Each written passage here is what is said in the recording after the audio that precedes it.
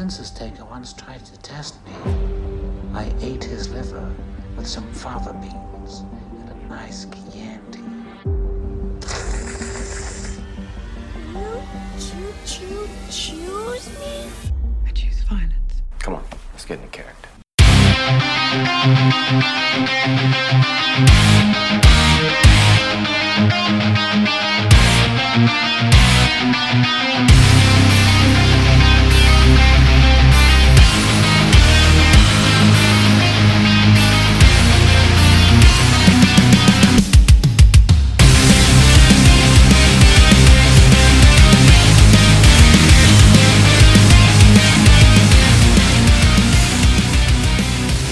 Welcome, everyone, to episode 298 of the Throwdown Thursday podcast. I'm your host, Patrick Rahal, but you can call me Patsy the Angry Nerd, and we are here in the Pat Cave of Magenta Manor, broadcasting semi-live before a captive audience. And I am obviously talking about you folks at home. You are our captive audience. Not that, we've got you tied up in, any place, but, we could because I'm a big guy and I'm good with knots. But... Wait, are we tying people up now? Well, I mean, it all depends on what they're into. That's kind of kinky. But yeah, I am here, brought to you with my co-host, who I will introduce in just a moment. We are brought to you by the Dorkening Network, the Dorkening Podcast Network, and Deadly Grounds Coffee. So get your Deadly Grounds Coffee. We got to start brewing some of that. I'm waiting for your. Oh, we have the coffee maker thing. All right, we're gonna have to discuss the coffee making situation off air. But as you can tell, I am talking to my co-host on the show, and my co-host in life, she is the Mistress of Merlot, the Princess of Prosecco, the Countess of Cabernet, the Real Housewife of Transylvania. I totally messed up your name because all I can think of is you are my Sweet Hawaiian slider buns. Oh my God, that is not a thing.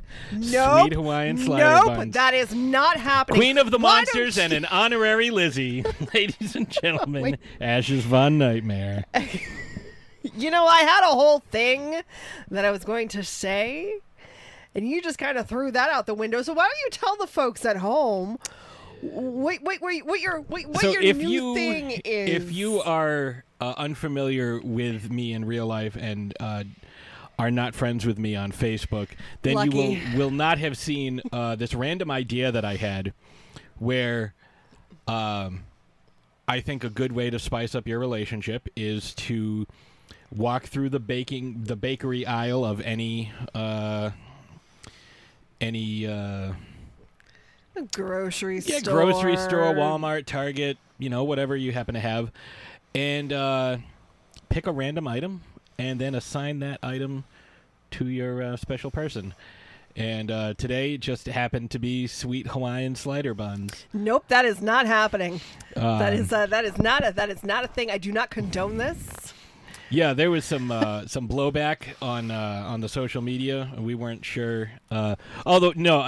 Most people were sure that she was not going to go for it, and a couple people said that I had been a good friend, and it was nice knowing me, because they just assume that Ashes will kill me. But and that is why I can't go for that. Yeah, that's why I don't like cricket.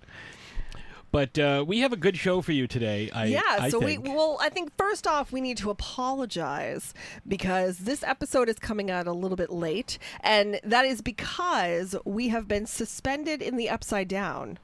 Yes. We finally broke free, and here we are recording for all of your lovely ear holes to partake of. I was running up that hill to, how does it go? Kneel before Zod? Is that how it... I don't know. Close. Something like that. Yes. Yeah, I'm pretty sure that's how the song goes. Running up that hill to make a running with Hank Hill. I don't know. Yeah, running with Hank Hill, gonna kneel before Zod. I don't know. It's something along those lines. I never really paid attention. It's actually a really good song. Just gonna say that it's a song that exists. I mean, it's no master of puppies, but. But yeah, so we're going to be discussing a new fan favorite. And if you're familiar with Stranger Things, you know what happens with fan favorites. we're going to be discussing Eddie Munster today. And that's his name, right? Different guy. Different guy. Close. You know what I never understood about Eddie Munster before we get into this? His dad was a reanimated corpse, Frankenstein's monster thing, and his mom was a vampire. Somehow he's a werewolf. I'm not a geneticist, but somehow it just doesn't seem to work for me. Maybe he was adopted. Have you ever stopped to think about that? No. Maybe one of them have Maybe werewolf DNA Maybe. in their family tree. Well, it's not Lily, because her dad is a vampire. I'm guessing she had a one-night stand with Lon Chaney Jr., and that's what happened. And Herman doesn't remember it because they just swapped his brain with someone else. Abby Normal. And that's why I don't like cricket. I think you're reading way too much into that. But anyways, yes, today we were talking about fan favorite. Fan favorite. Wow. Fan favorite. Eddie Munson. Guy after my own heart. Oh, I thought you forgot the name like I did. Guy who does things. No, Eddie Munson. But before we do that, we have a getting into character segment for today. Yeah, because Eddie, when we first meet him, he is discussing Dungeons and Dragons. Yes, the Devil's Playground, and he's discussing all the different things, all the different, negative connotations that have been assigned to this fantasy game over the years.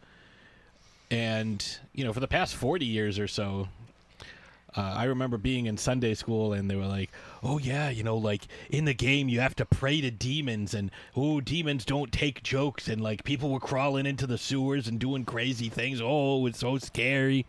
It's like, yeah, all right, sure it was. But you and I have played a little bit. We've dabbled. We've tried to get into it. And, what did you think?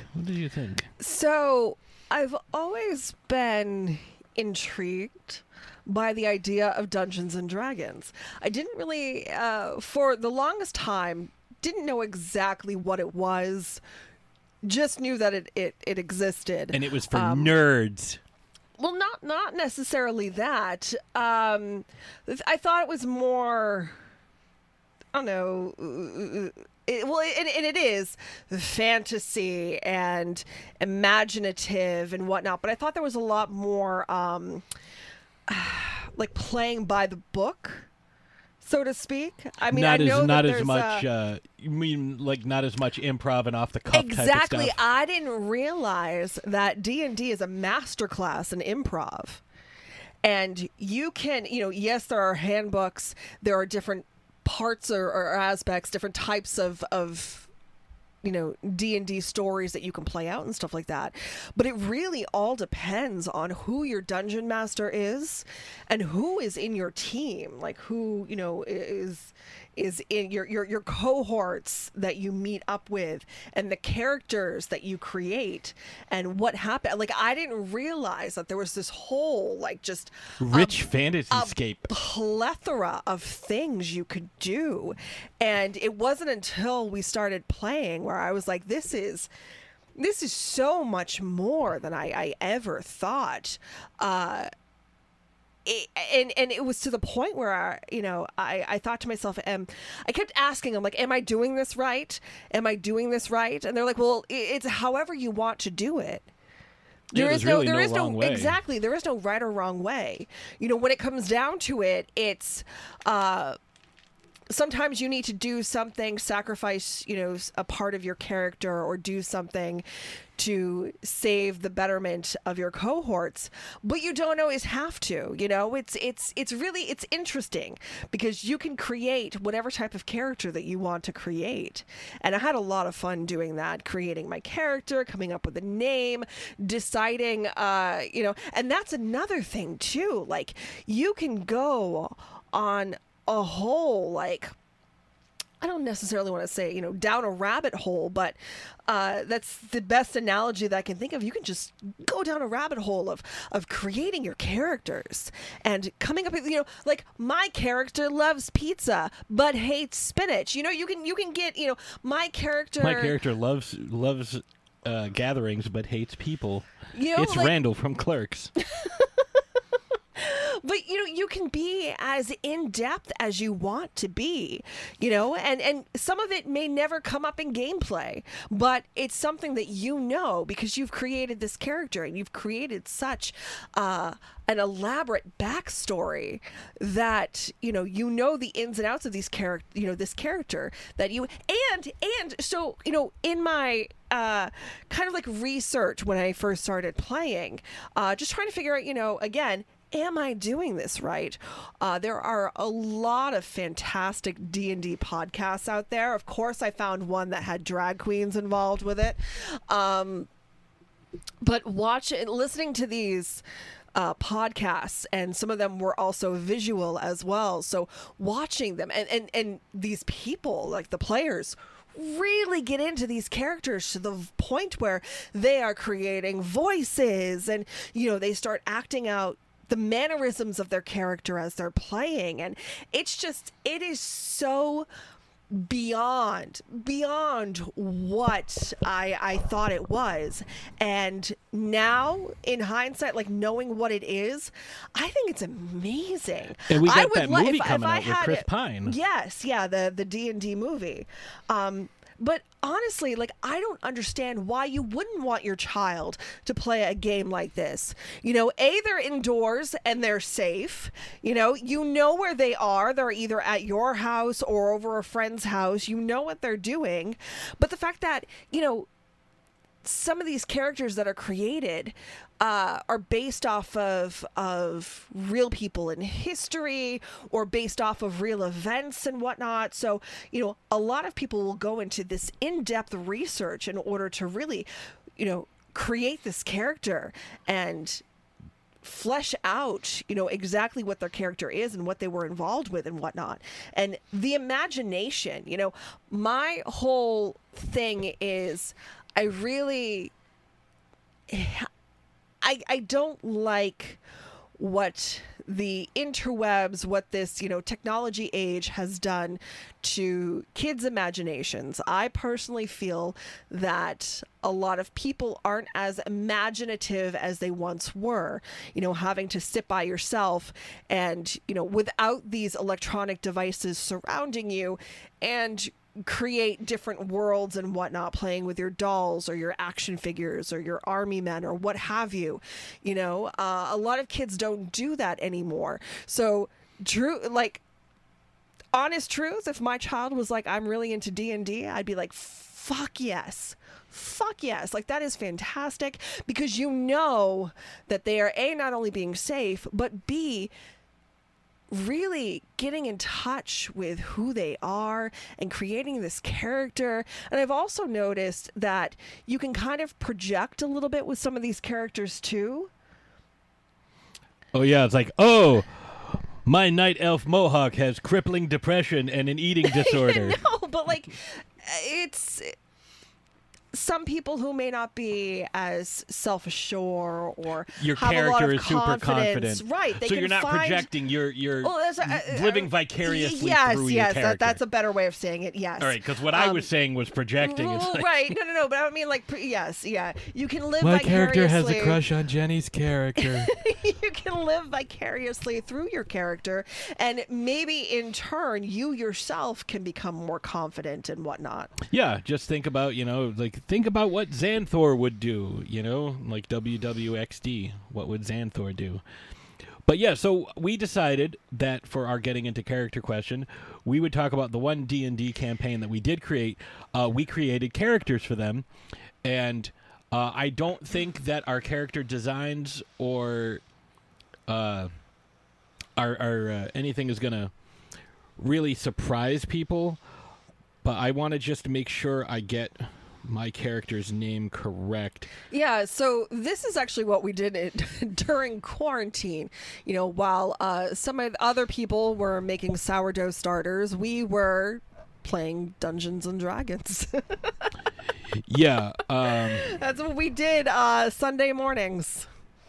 Yeah, it was. I'm trying to remember. Dungeons and Dragons. Yeah, with well, our. do you want me to go first then? Yeah, because I'm trying to. Okay. I want to make sure I So get my. I forget what level I got up to, but my character is a tiefling or tiefling, a sorcerer. Named Apotheca von Bathory.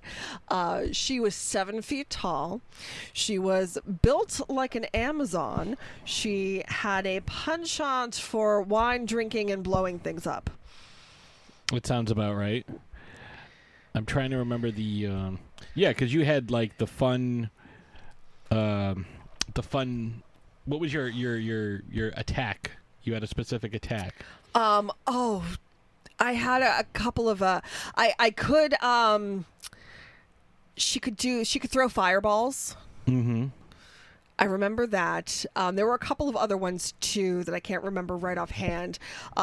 She could throw things, like so she could like throw almost like Molotov cocktail type, but she would throw the liquid first and then she could set it on fire. To kind of have like some range to it. She wasn't. She didn't have much in the way of weaponry. I think she kind of had like the basics. Yeah, she had like the basics when it came to armor and stuff like that. We were in the process of, the more I leveled up, the more I could add to her. So that's kind of what I was going for, wanting to get her better weaponry and get her better, more coverage armor, better armor. And with being a sorcerer, the more you level up, the more spells you can do, the more complicated spells you can do. You can kind of combine things and whatnot. So, and that's another thing too. Like there are some rules and whatnot in these handbooks, but I tried to. I found that I was trying to bend them as much as possible. Oh, it's we like, did okay, that well, as much. Yeah, we did that a lot. If I can I do this? Like if I use this, so using all the different tricks and tools in my knapsack. But it was a lot of fun. It was a lot of fun. I really enjoyed it. And what was really cool is it was a group of neophytes. So Patsy and I, who had never played D&D before, our dungeon master had played D&D before, but had never been a dungeon master. So it gave him the opportunity to, create this world, which he was doing a really good job with.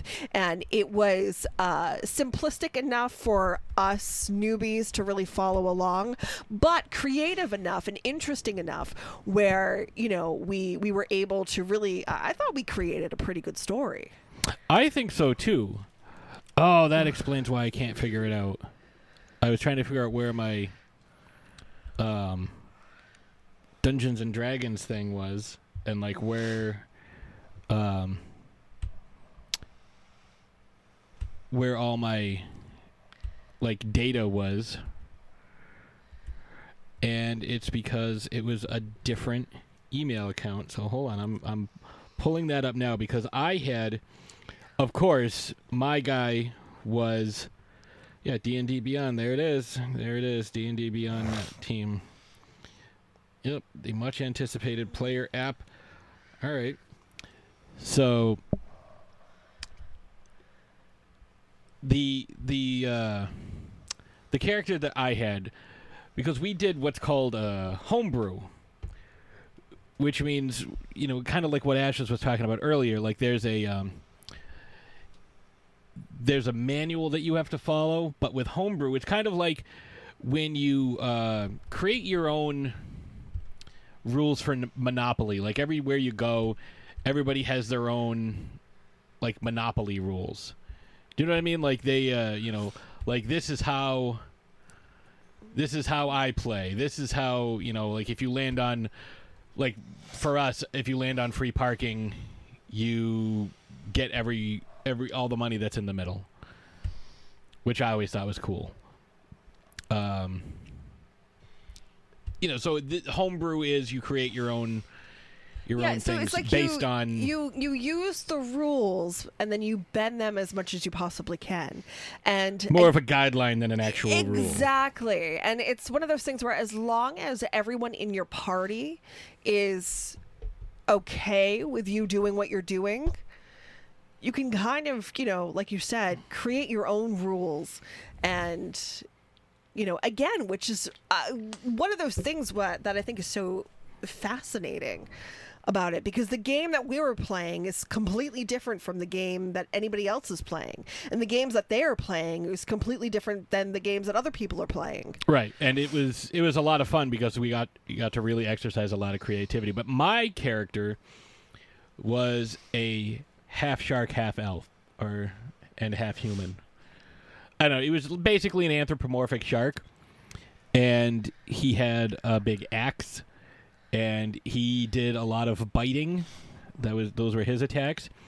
And at one point, we were in a shop, and we were trying to buy some items that we had just gotten from our first dungeon quest.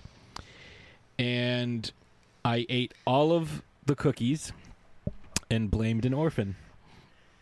And I had enough charisma to get away with that charisma check, and the shop owner believed me and punished the orphan. So I successfully ate all the cookies and blamed an orphan. So my guy wasn't like a big dumb brute. He was, a smart guy. He was, very handsome. Very hungry. Yeah, he was a hungry hippo shark, and he, liked cookies. I mean, because who among us does not? His name was Squalus because he is a shark, and that's a word for shark. Big chompy man. I think that's what his technical name was. But yeah, I think he had a fireball spill too. Like eventually, like he was able to do some magic because he had elf blood in him. I do recall that you had the ability to, I forget the exact name for it, but the ability to speak with other animals. Oh yeah, because I was an animal. And I do recall during one of our, I believe it's called cat chat. Cat chat. During one of our campaigns. During one of our campaigns, we encountered a pack of wolves, and instead of fighting the wolves, and instead of attempting to harm the wolves in any way or whatnot, we were able to charm them, and Patsy's character was able to speak to them, and we turned them into we gave them some snacks and turned them into pets. We basically domesticated them because I was like, hey, let me use my cat chat. Can we Game of Thrones these? Can we warg them? Yeah. Let me use my cat chat on these wolves, and it worked because I rolled my dice. And that's the other thing. If you haven't played Dungeons and Dragons, the first thing you need is a set of dice. Now you can get virtual dice, but that's not really the same thing because you can't step on a virtual D4. Oh, see, that was and my. That's the Achilles heel because you're like, ooh, these Call of Cthulhu dice. I think I bought 12 packs of dice, and I still have all of them, but like we only used them a few times, and we haven't used them in 2 years. And I spent so much money on dice. But it's all right, because when we pick it up again, we'll have them. It's like accessories. And they're so pretty. Yeah, I had to really like hold myself back from getting some of these more expensive ones. Oh, I'm talking like... My name was Squalus Silacomorpha, which is basically shark. I mean, you can get like some really bougie dice out there. Like I'm talking Swarovski crystal in like velvet pouches, and oh yeah, I was going down that road, and I was like, maybe I shouldn't, and I'm kind of glad I didn't, although I kind of wish I did. They were really pretty. So overall, it was a fabulous experience. I really enjoyed it, and I cannot say enough. I wish I had the time and the opportunity to dedicate to doing it more. We've heard stories of people who have been playing, with the same people, and obviously with social media and with the technology of Zoom and whatnot, it makes it so much easier to, if you're scattered all over the place or, quarantined, you can play together. But I've heard stories of these campaigns that have gone on for decades, and routinely the same group of people. It's always the same group of people. Sometimes they indoctrinate their kids into it and whatnot, invite their spouses or whatever, but it's always the same group of people getting together to play Dungeons and Dragons, and it's just one of those things that I think is just so awesome. So awesome. Yeah, it is a lot of fun. A way to keep in touch with people. Especially now with how technology is, it was great for people working at home, but Zoom also really helped all these online campaigns. So I like it. I dig it. It's fun. It lets you use your imagination. Imagination. And as Willy Wonka told us, nothing's better than pure imagination. So we're going to take a quick break. We're going to roll for initiative. Yes, we're going to roll for initiative, and hopefully we roll a nat 20. Otherwise, we're never going to be able to come back from break. So may the Force be with us. I think that's what they say in that D&D. I think that's how it goes. Might be a different guy. All right. Well, I'll Yahoogle that, and while these ads are playing, and hopefully we'll be right back. Deadly Grounds Coffee knows how important your coffee is to you. Every batch is roasted to perfection with a unique special method that brings out the richest, deepest, smoothest flavor you'll ever find. We're coffee freaks too, and deadly serious about our brew. Just one sip and you'll know why we say, once you go deadly, you don't go back. It's truly coffee to die for. So when you're ready to get a little deadly, get online and order yours at getdeadly.com. It's coffee so good, it's scary.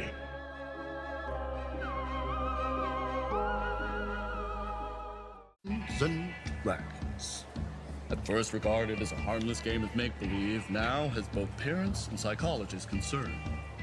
Studies have linked violent behavior to the game, saying it promotes satanic worship, ritual sacrifice, sodomy, suicide, and even murder. Shit, he seems really revved up today. He's always revved up. We'll just act casual. Casual, right. Okay. Totally. Society has to blame something. We're an easy target. Exactly. We're the freaks because we like to play a fantasy game. But as long as you're into band, or science, or parties, or a game where you toss balls into laundry baskets. You want something, freak?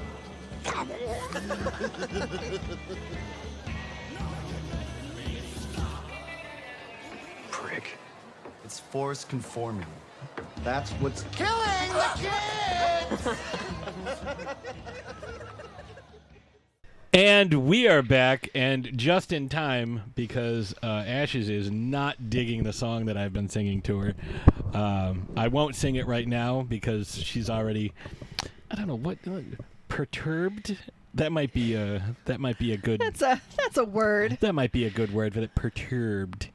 But yeah, we are discussing today, as you just heard. That was the introduction of this character on the show. We are talking about Stranger Things Season 4's fan favorite character, Eddie Munson.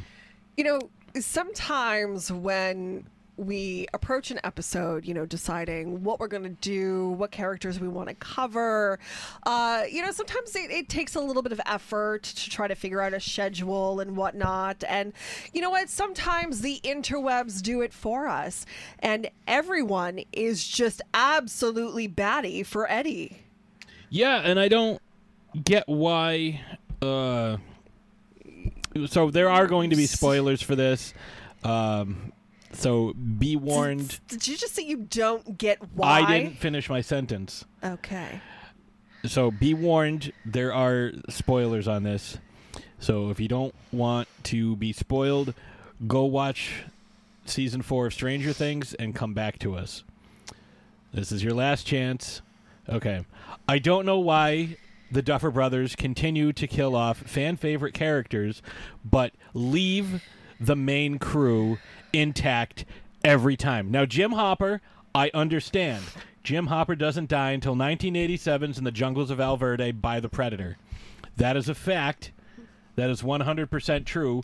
Go watch 1987's The Predator and tell me that I'm wrong. Second,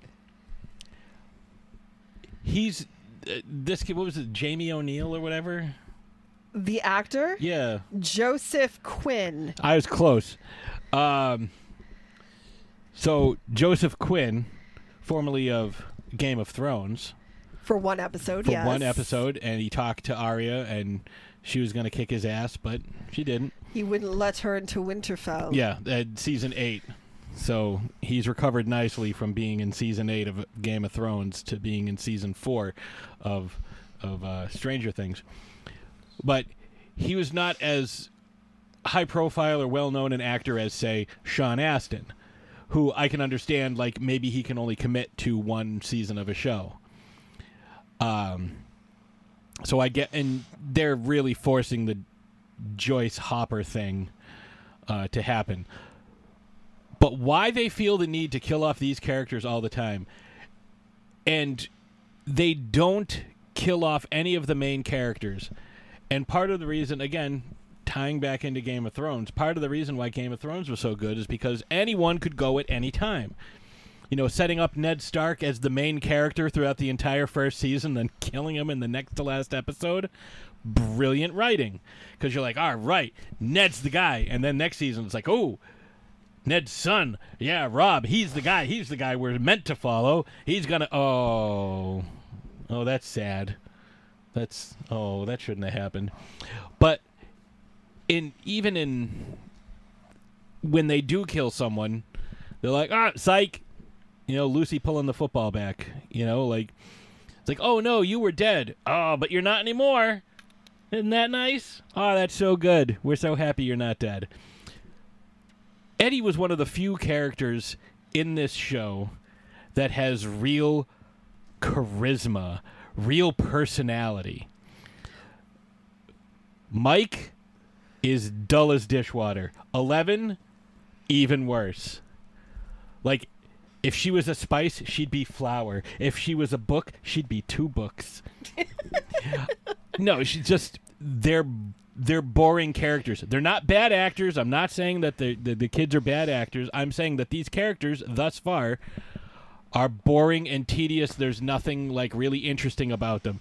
Like, if you were to rank the characters from this season, like, you would have Eddie and Argyle, arguably the top 2 characters. And then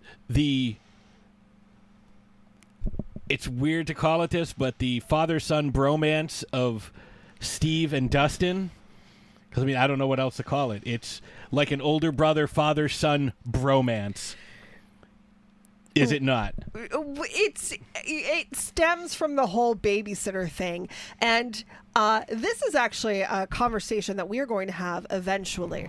So in anticipation of season 5, which we're going to get 8 years from now, apparently, or at least that's what it feels like. What we are going to do leading up to season 5 is do a retrospect of every single season leading up to, talking about the characters, the character evolutions, and We're whatnot. gonna do rewatches, So, all that good stuff. Right, yeah, we're gonna rewatch it, which I mean, like, I really need an excuse to rewatch Stranger Things. Honestly, so a couple of things before we really delve into the meat of this discussion.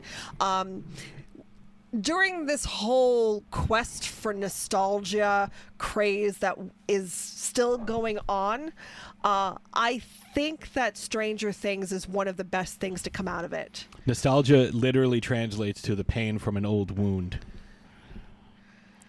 which is kind of fun because Which is kind of fun. Because like you ever, and it's gonna sound weird, but like you look at a scar and you're like, oh yeah, I remember that. I remember how I got that and how it helped shape who you are.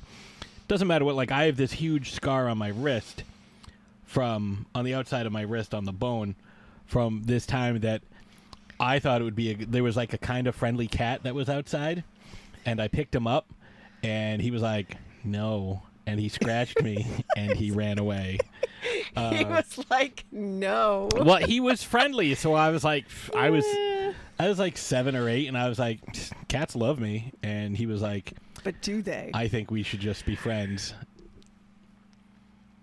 So that was a great story. Well, Thank I thought you were for going to pick sharing. it up, but like we look at these scars, and it's almost like looking back at these old TV shows. Like when I was in my early 20s.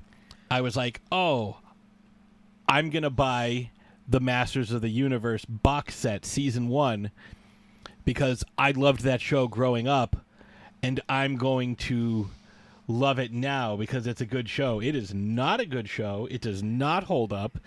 He-Man never uses his sword. It's not. It's not for someone who's in their mid-20s. It's not. However, certain things... And Stranger Things does this very, very well, like you were saying, do evoke specific memories of where you were at certain times, like in the early 80s, like some of the music that's been kicking around, like that General Zod song that we were talking about. Yes.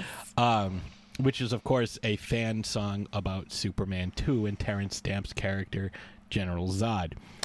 Why it was in Stranger Things, I don't know, but Superman's nostalgic. They like comic books, I guess.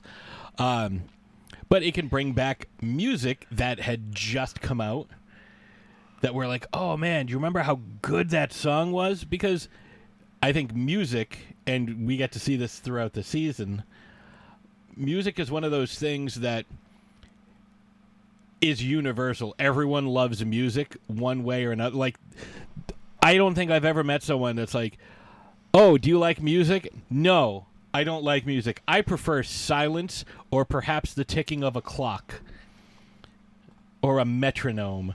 That's what I like. Nothing rhythmic, nothing fun, no music. Everybody likes some kind of music, and everyone has a specific type of music that puts them in a specific mood. And, you have your comfort food music. I'm feeling sad. This will make me feel slightly better. Or I'm feeling sad. This reflects my mood. I'm feeling happy. This reflects my happiness. It evokes emotions, which is why we get to see it used throughout the entire series. Because it's not for the kids listening to it in the show. It's for us watching it. Well, I mean, okay, so I'm going to kind of jump forward a little bit, talking about the music and the way that some people are kind of being chastised for, oh, they love Kate Bush now because, this was their introduction. They had never heard of Kate Bush before. To which I say, welcome. Listen to Wuthering Heights. Be amazed. She's phenomenal. Or the kids who are, have discovered Metallica. Metallica is in like the top 4, Master of Puppets is in the top 40 right now. Yeah, and it was one of the best albums. Like, that had some amazing shit on Orion. Mm-hmm. It had One, if I'm remembering correctly. Like I'm not the biggest fan of Metallica. I do like their earlier stuff. I will say that. So, when you hear that guitar riff, those initial chords of Master of Puppets start playing, you're just like, yes. I was wrong. It was Sanitarium that's on Master of Puppets and Orion and Battery and The Thing That Should Not Be. So it goes Battery, Master of Puppets, The Thing That Should Not Be, Welcome Home, Sanitarium, Disposable Heroes, Leper Messiah, Orion, which is an 8-minute and 12-second instrumental song that is fucking incredible. And then Damage Incorporated. One must have been on, I forget what album that was on. But anyways. I digress. But the thing is, people are being chastised for hearing these songs for the first time, as if we didn't hear Bohemian Rhapsody for the first time watching Wayne's World, that headbanging car scene. Like don't do that. Don't gatekeep. Don't, make others feel bad for not having heard of something or not having witnessed something before. Like, I mean, I would be interested to see how many people went out and rented Fast Times at Ridgemont High and all these other movies that they're talking about in the Army of Darkness, like all the stuff that's in the background, all the posters, all the tapes. And here's the thing, be happy for these people because they're enjoying something that you enjoy and they're enjoying it for the first time. I so wish sometimes that I could go back and rewatch some of my favorite things, but watch them for the first time, watch them with fresh eyes. How many times have we talked to people and have we said ourselves, like, man, I wish I could get selective amnesia and go to a theater and see Jaws for the first time, or The Thing, or Mary Poppins, or, I remember the first time I saw Jurassic Park was at the drive-in. So, I mean, that was cool. Same with Lilo and Stitch. Like, those are, cool memories. But, like, imagine getting to see, like, the first time you tried chocolate, it was, wrapped in something even better. Like, you're getting to experience these things. Like, some people, this might be their favorite song they've ever heard now. Mm-hmm. And it's wrapped up inside a show that they love, that they've been investing several years of their life to. And, it's like biting into a chocolate and finding out that there's, like, even better chocolate inside, or, like, some sort of, like, amazing cream filling. Yeah, and, going back to Stranger Things, personally, I love this show so much. I cannot say enough great things about it. And I actually really love all of these characters for the most part. I think that they have done some great character developments and evolutions with these characters, especially with Steve. Angela deserved that skate to the face. And I am really looking forward to waiting with breath that is bated for season 5 at this point. But this season 4, was beyond anything I could have ever imagined. Were there some holes? Absolutely. There's holes in everything, but as a whole, from start to finish, that was one hell of a ride.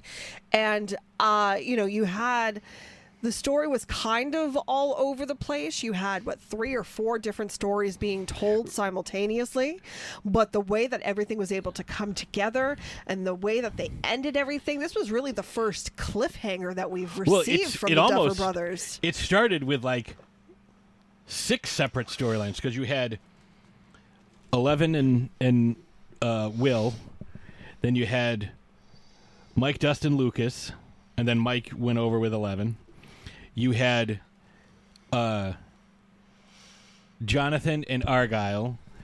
You had the guidance counselor, who's, I figure, going to feature prominently in the next season. But that's for another time. We had the basketball team, the D&D stuff. We had Lucas's sister, whose name... Erica. I knew it ended with an A, and I couldn't think. Are you kidding? She threw a nat 20. Yeah, she rolled a nat 20 because. And fun fact, I forget what show it was or what they were doing, but they had the members of the Hellfire Club actually playing D&D, and for some of these kids, it was their first time playing, and it came down to the actress who plays Erica, and the actress actually rolled a nat 20. And Nice. it was cool. It was a really cool thing. If I find the YouTube video, I'll post it in the group. But like the main, like what you're talking about, the main storylines. There's the Hopper storyline with those 5 people. You had Murray, Joyce, Jack and Hagar, Hopper, and Get his name. and the peanut butter smuggling guy. Then you had. We're just gonna call him Skippy. Yeah, Skippy's a good name. GIF. Wasn't it? It began with like a Y or something like that. It was like not Ivan, but like. Yeah, that's gonna bug me now. Yuri, yes. It was like I knew it was a stereotypical like Russian name, and then you had the Upside Down crew, which was Dustin, Lucas, Max, Steve, Eddie, Robin, and Nancy. You had the 11 crew, which ended up getting split up because it was Mike, Jonathan, Argyle, Will, and then 11, because 11 was off by herself with Matthew Modine and Paul Reiser.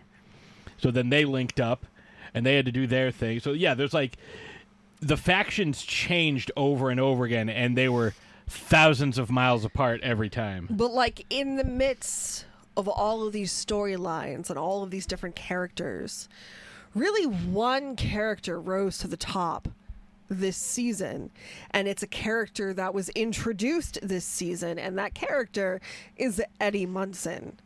So believe it or not, fun fact, Eddie Munson is actually based on a real person. So let me gather my notes here. It is inspired by artist and writer Damien Eccles, who was one of the West Memphis Three and a real-life victim of the satanic panic that swept America in the 80s and 90s. The West Memphis Three case centered around the death of 3 young boys in West Memphis, Arkansas in 1993 and found teenagers Jesse Miskelly Jr., Jason Baldwin, and Damien Eccles as the main suspects. The teenagers had been accused of petty crimes in the past and were outsiders to, quote, the prevailing cultural climate of West Memphis situated in the Bible Belt. The 3 were charged and sentenced for the murders, alleged to have been conducted as part of a satanic ritual, despite a lack of evidence and a clear bias against them. They have since spent years fighting back against the charges and trying to use DNA evidence to rid them of the guilty verdict. After almost 2 decades of legal battles and attention called to the injustice of cases by movie makers, musicians, and other public figures, they were finally released from prison on Alford pleas, yes, in 2001, sentenced to time served. All 3 men spent 18 years in prison for crimes they did not commit, and they are still not technically exonerated by the legal system. An Alford plea is a guilty plea in which the defendant maintains their innocence but admits that the prosecution's evidence would likely result in a guilty verdict if brought to trial. Okay. So, I'm innocent, but the evidence against me says that I'm not. Right, so... And a lot of that, from what it sounds like, a lot of that evidence was fabricated and erroneous and spurious. Well, and that kind of bleeds into, you could definitely see how this character was inspired by that and based on that. You have Eddie Munson, who is about 19, 20 years old. He's been trying to graduate for a couple of years. Yeah, they kept him back due to his attitudes and his behaviors and whatnot. Not that he was not intelligent. He was just a problem student, and that's how they dealt with problem students. Yeah, this was in the days before ADHD and any other behavioral thing. It was, oh, you're a behavior problem. That's what you are. Plain and simple, case closed. But he was really making a go of it for 1986 because that was his last chance to actually graduate, because by the time graduation came, he would have been 20 years old and too old to repeat his senior year. He would have had to go get his GED if he wanted to get a diploma. Right, and he would have ended up probably in the Army. And that was one of those things where he was really proud of himself for, trying his best.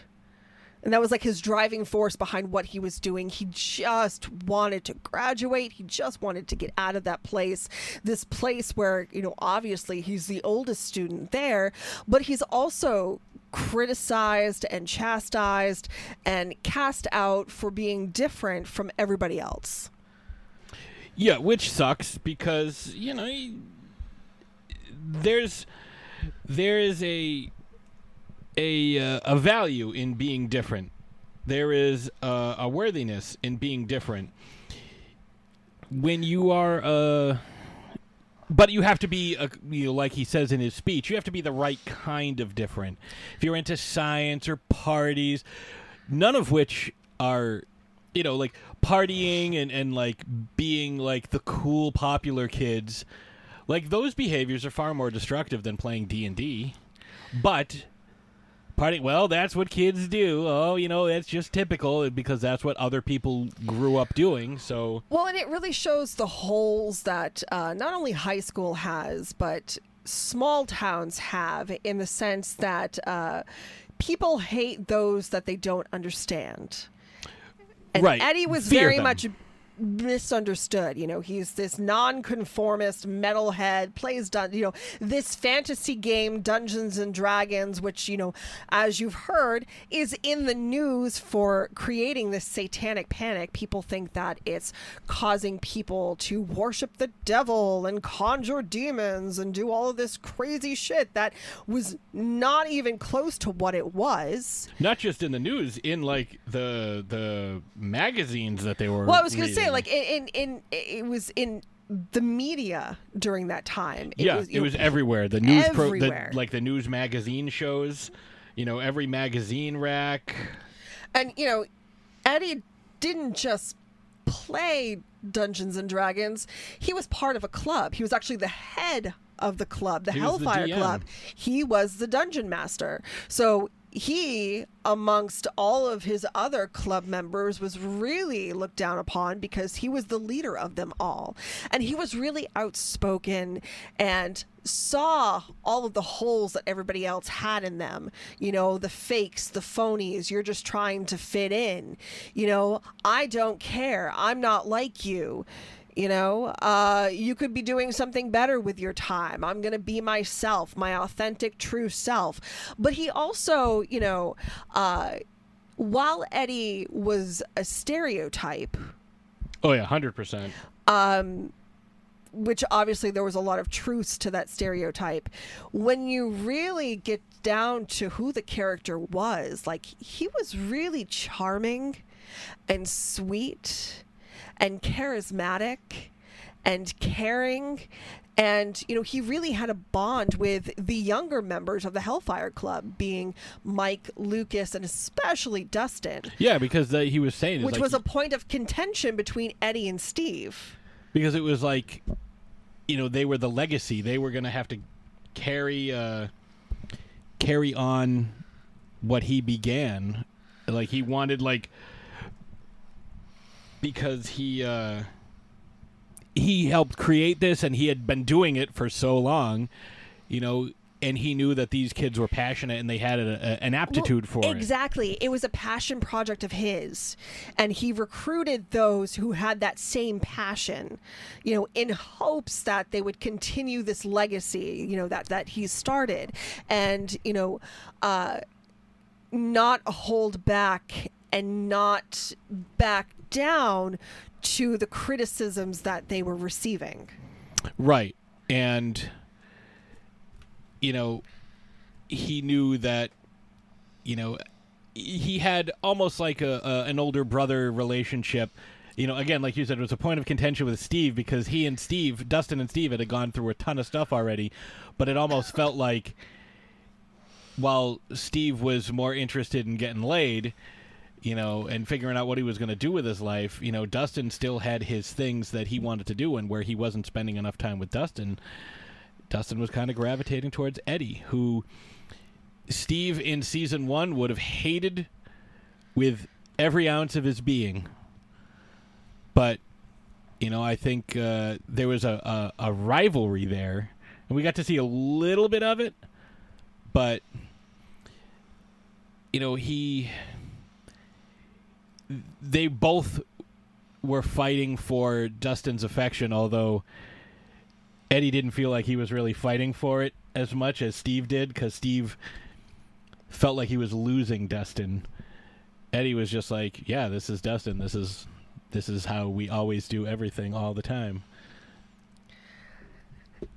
And you kind of knew with that moment when they were prepping in the grass there, you know, figuring out how their homemade weapons were going to work and whatnot, that moment that Eddie has with Dustin's where he says, you know, something along the lines of never change, Henderson, like, yeah, never change who you are. You know, you're perfect the way that you are. I had a feeling. I just said, my heart sank. I was like, oh no, they're going to kill him, aren't they? But we kind of got a little bit of head of ourselves here. I think one of the most charming scenes with Eddie is the scene that he has in the woods with Chrissy Cunningham, the head cheerleader. Chrissy had been under the spell of Vecna before we knew what Vecna was, who Vecna was, what Vecna was doing and whatnot. She's Vecna's first victim. She crosses paths with Eddie to try to get something, to partake of something that could maybe put her mind at ease a little bit. And there is this scene in the woods where this, you know, supposed drug deal is supposed to happen, where he can see that she's really nervous, and she opens up to him. And you can tell that, you know, with everyone else, she kind of puts on this fake facade and whatnot. But she had a real honest moment with Eddie, and he had a real honest moment with her. And in return was really playful and did things to kind of take her mind off the fact of you know, that she was doing something she probably thought she never would do. And that she might end up regretting if, like, anybody ever caught her. Right. So, and he knew that he was going to get blamed no matter what the outcome. Any negative interaction, even if someone whatever he gave her made her feel amazing and things worked out great, even if that were the case. Well, I mean, it's one of those, if anyone... Oh, you took drugs and you got it from him. He's the bad guy. Not you for taking them. He's right, the bad guy. He probably like, how forced did he... you. Well, you know, and then knowing that he's, you know, in D&D, this cult, this demonic cult. How like, did he trick you into it? Well, exactly. You know, did he do some type of ritual on you to make you want to do this? And she probably would have gone along with, oh, he hexed me. He put a hex on me, and I didn't know what I was doing. She's a witch. Yeah. No, Eddie's a witch. But it's a really cute scene, and it kind of strips him down a little bit from what we've seen from him before. Obnoxious, and this is all happening, outgoing. right? And this is all happening within the first episode. We get such a character, not a necessarily dichotomy. Yeah, I would say not necessarily evolution, but definitely dichotomy. That's a great word for it. In this first episode, we get to see all of these layers that this character has, and you think, wow, you know, they've like a done parfait. so much character development in one episode. You know, the writing was so good. Well, he's also, as we So see good. throughout the season, like, he's not afraid to admit when he's in over his head, when he's afraid, Well, when he knows he's beaten. He's not the hero. Oh, yeah, he knows that. We are not the heroes. Yeah. You know, he acknowledges the fact that he runs away. You know, when Chrissy was being completely torn apart by Vecna, what did he do? He ran away, and he admitted that. He's like, I ran away. In the 80s, that was called jazzercise. Jazzercise. She was doing jazzercise in the living room. What happened? It was like Olivia Newton-John was there. She was getting physical. Physical. She got physical. Physical. But you see, and like the terror that is on his face when that's happening, and you know, all of the range of emotions that he goes through during that scene and after that scene. You know, yeah, basically it carries him. That experience carries him through the rest of the season. Because he was the first, he was the first one to witness what Vecna was doing. And, you know, kudos to him for being so fucking cool with everything. You know, first he goes into hiding with the help of Dustin and the Hellfire Club and their friends. And Lucas leading the basketball team in the wrong direction. Yep. Yeah, which we don't realize that until after, which I mean, you kind of figured, but still. But you see him, you know, be really vulnerable and scared. Really scared. Which, I mean, who wouldn't be in that situation when you're being hunted? Everyone in the town thinks because you're everyone, a monster. yeah, everyone thinks you're this crazy murderer who murdered Chrissy because, you know, she was found in his uncle's trailer. And it's not like, it's like, oh, she died of mysterious circumstances. We can't figure out the cause of death. It's like, no, her eyes were gone. Her limbs were twisted. Like she was completely mutilated. Like, yeah, she was twisted. She like a pretzel looked at her, was like, whoa, bitch, you need to calm down. Like, you know, she was all kinds of fucked up. So it looked like a particularly savage murder. You know, it wasn't like, oh, she OD'd and died. Right. And everyone immediately just wanted his head. It was 100% a closed casket funeral. Yes. Yeah. Yes. So, and they're like, oh, we got to find where he's hiding the eyeballs and this and that. But, like, Eddie is one of those guys that, you know, puts on I thought he had a very terrible home life. He was very similar to Billy, but it turns out that it's not that they have a terrible home life. It's just he doesn't come from money. He's not rich. You know, he's had to work really hard for mediocrity. And he lives with his uncle. Like, he doesn't have his parents. Well, and that's the thing. You know, we don't know exactly what happened to his parents. We don't know much about his background, you know, who he was before all of this.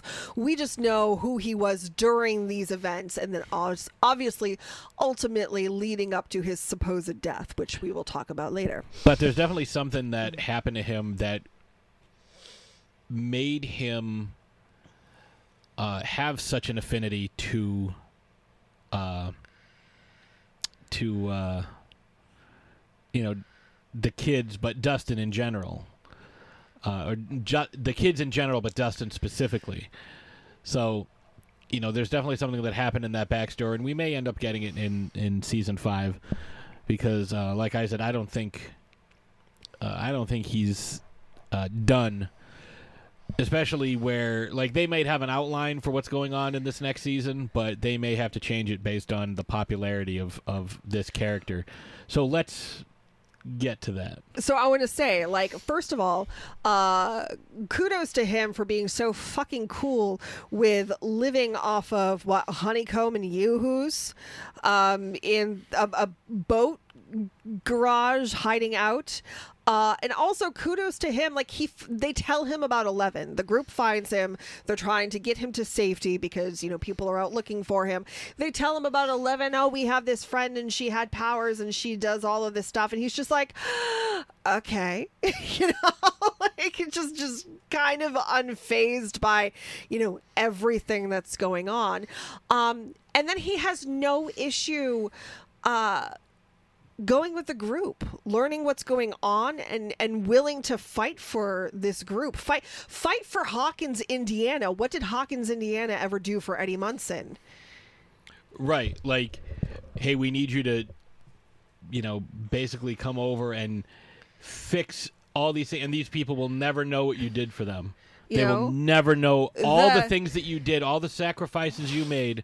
They will never, ever know it. The Shire is burning, so Mordor it is. Which, by the way, like, the Lord of the Rings trilogy films had not come out at that time. So if anyone knew what the Lord of the Rings was, they had to have either read the books or listened to a lot of Zeppelin. Or watch the animated series, the Ralph Bakshi? Baskin? No, not Baskin. It's like Ralph Bakshi. Hold on, let me but yeah, the animated ones where Gollum looks kind of like a frog. It's the same animation that some of those Christmas specials are. Yes, but it's not When did those come out? Bakshi, 1978. Oh, okay. Okay. So yeah, they could have seen those. Like, I remember watching those as a kid too in high school, not high school, in like elementary school, not too long after the events of Stranger Things take place. So, I mean, The Hobbit was around. I mean, the books had been around since the 30s. And if you're a D&D guy, chances are you're also Lord of the Rings guy, so...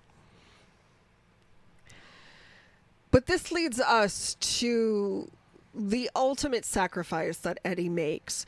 So the kids are going to fight Vecna, try to defeat him, release Max from whatever hold that Vecna has on her, because they do not want her to be his fourth and final victim, to, open the floodgates that would bring the Upside Down to Hawkins, Indiana, and just completely demolish and destroy everything. Eddie had no real qualms about doing what needed to be done. And, he has that fabulous scene with Dustin where he tells him to not change. He has a real heart-to-heart scene with Steve where they talk about Dustin, and, Eddie's like, hey, the kid worships you. Like, he loves you. Like, I don't know what you're thinking right now, but, like, you need to be here for him. He needs you in his life. You were such a good person for him. And they have this ultimate, like, bonding moment over Dustin, which is just it's so pure. Like, it's so pure and so good.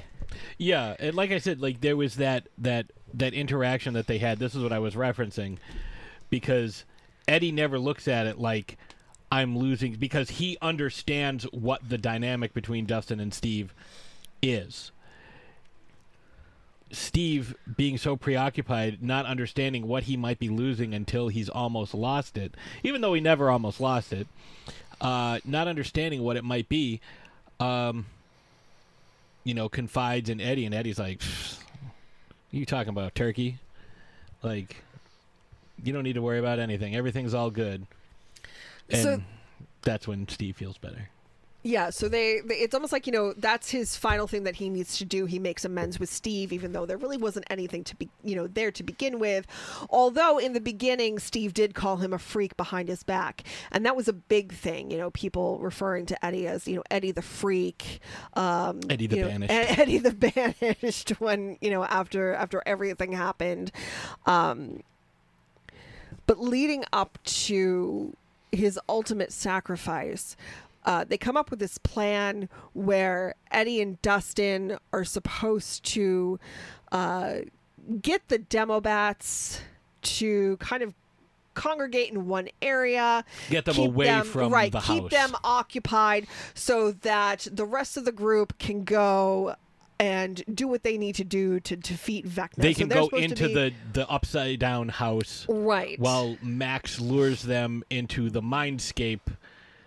So while they're in the mindscape, Vecna and Max, his physical body is vulnerable. Kind of like in The Matrix, when Neo's in The Matrix and he's kicking ass, like all somebody has to do is hop onto the ship where he is and unplug him and he dies.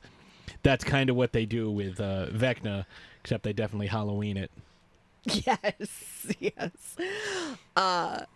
And we have this probably the best scene of this season.